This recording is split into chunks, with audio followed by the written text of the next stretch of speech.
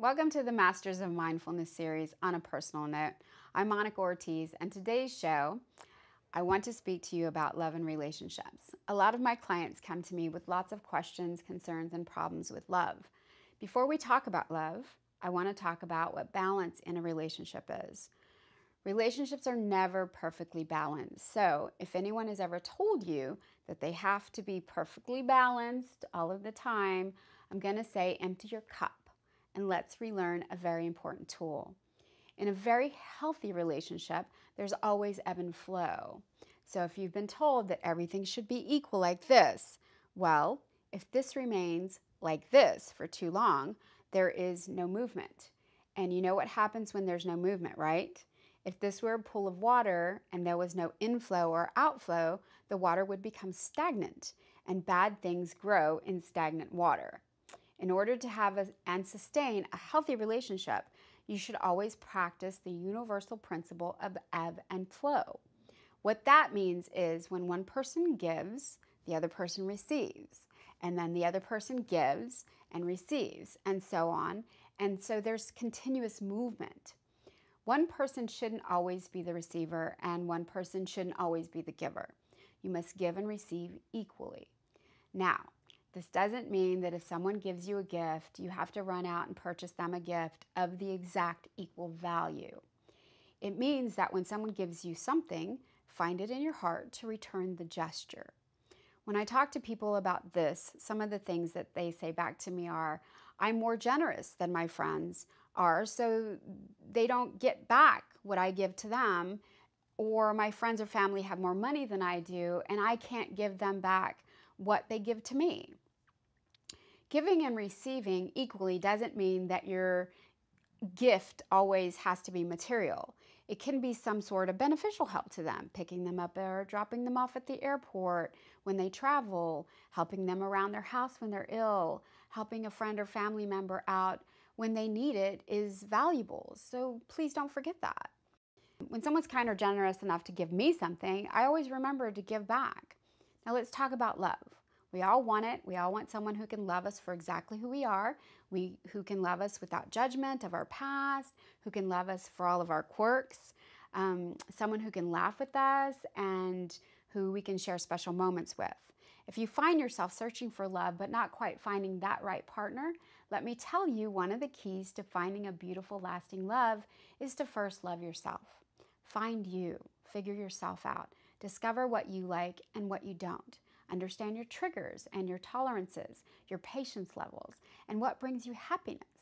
Appreciate you for who you are. Before we can expect someone to love us for our past, we must work through all of the pain from our past. If we want someone to love us for our quirks, we have to really accept and love the quirky parts about us. I'm going to share with you a quirky thing about me. I talk about this in one of my courses, so if you've taken that course, you're going to hear it again. My second toe is much longer than my big toe. From the time I was young, anytime I wore sandals, people would notice it and tease me. So I stopped wearing any open-toe shoes. In my 30s, when I was working out some of my self-esteem issues, I realized that I had allowed all of that teasing and judgment to cause me to hide it, to actually not like it. So I looked at my toe and realized that there was nothing to hide. So what if it was longer than my big toe? It was a part of me, and I thought it was kind of cute. I then embraced all of the odd things about me and started wearing open-toe shoes. I love my longer second toe. It's part of me, and I accept it. You see, I have to accept it first in a healthy way myself and not look for someone else to make me feel good about something that I don't feel good about. Loving yourself first will keep you from a lot of searching for the wrong things. These wrong things end up eventually not making you happy because they're superficial or just temporary. I always say the heart wants what the heart wants. When you find someone you're really attracted to, please stop and ask yourself, why is my heart wanting this person? Are you looking for a trait or characteristic because it is one that is lacking in you? Or because you're a whole person and it is a characteristic that complements the same trait in you? You speak about finding your other half, and that when you find your other half, you will be complete.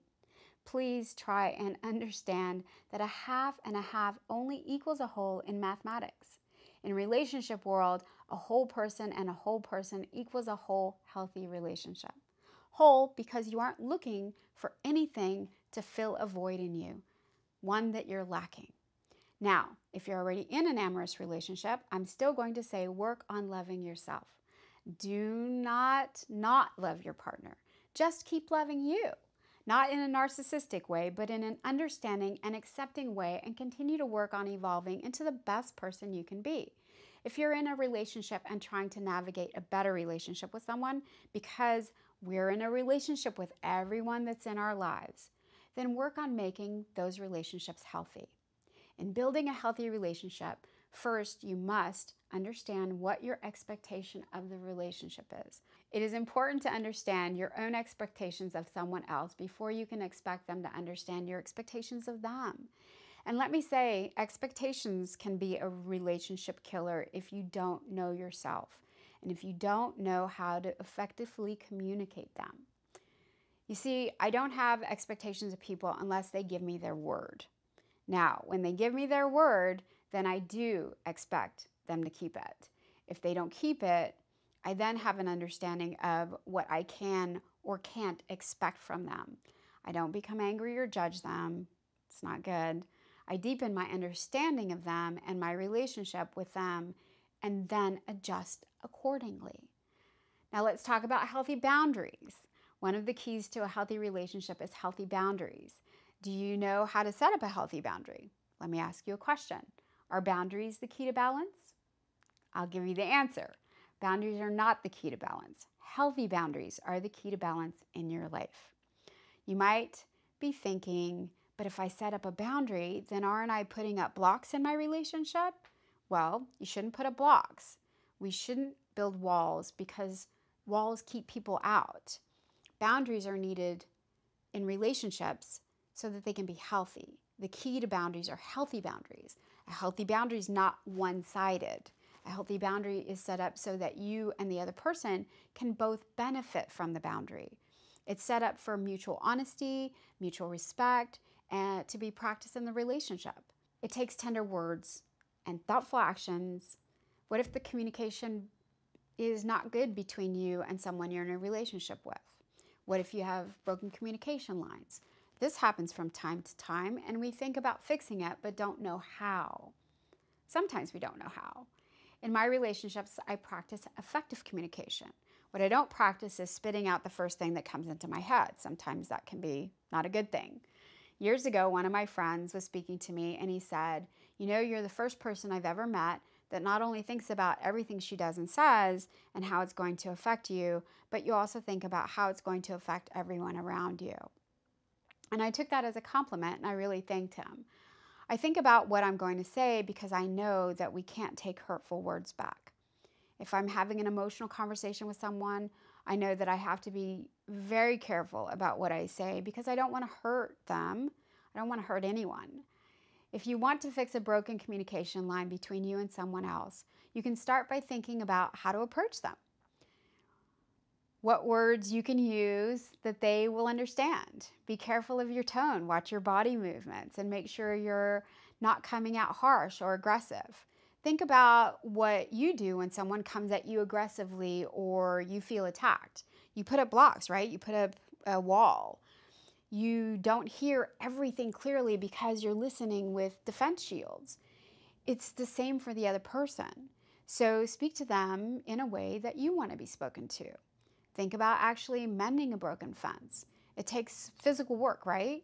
Well, mending a broken communication line takes verbal work. Be patient, both with yourself and the other person. I've been asked many times, is love enough? My answer to you is, it would be wonderfully easy if love was enough, but it's not.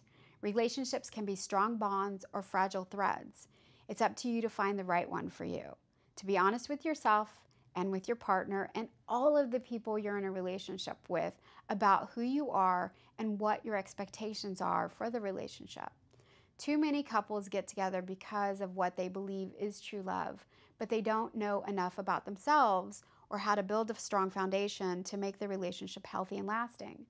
Love is beautiful, and we all want and deserve it. Remember, it's up to you to put the work in. You can do it if you want it.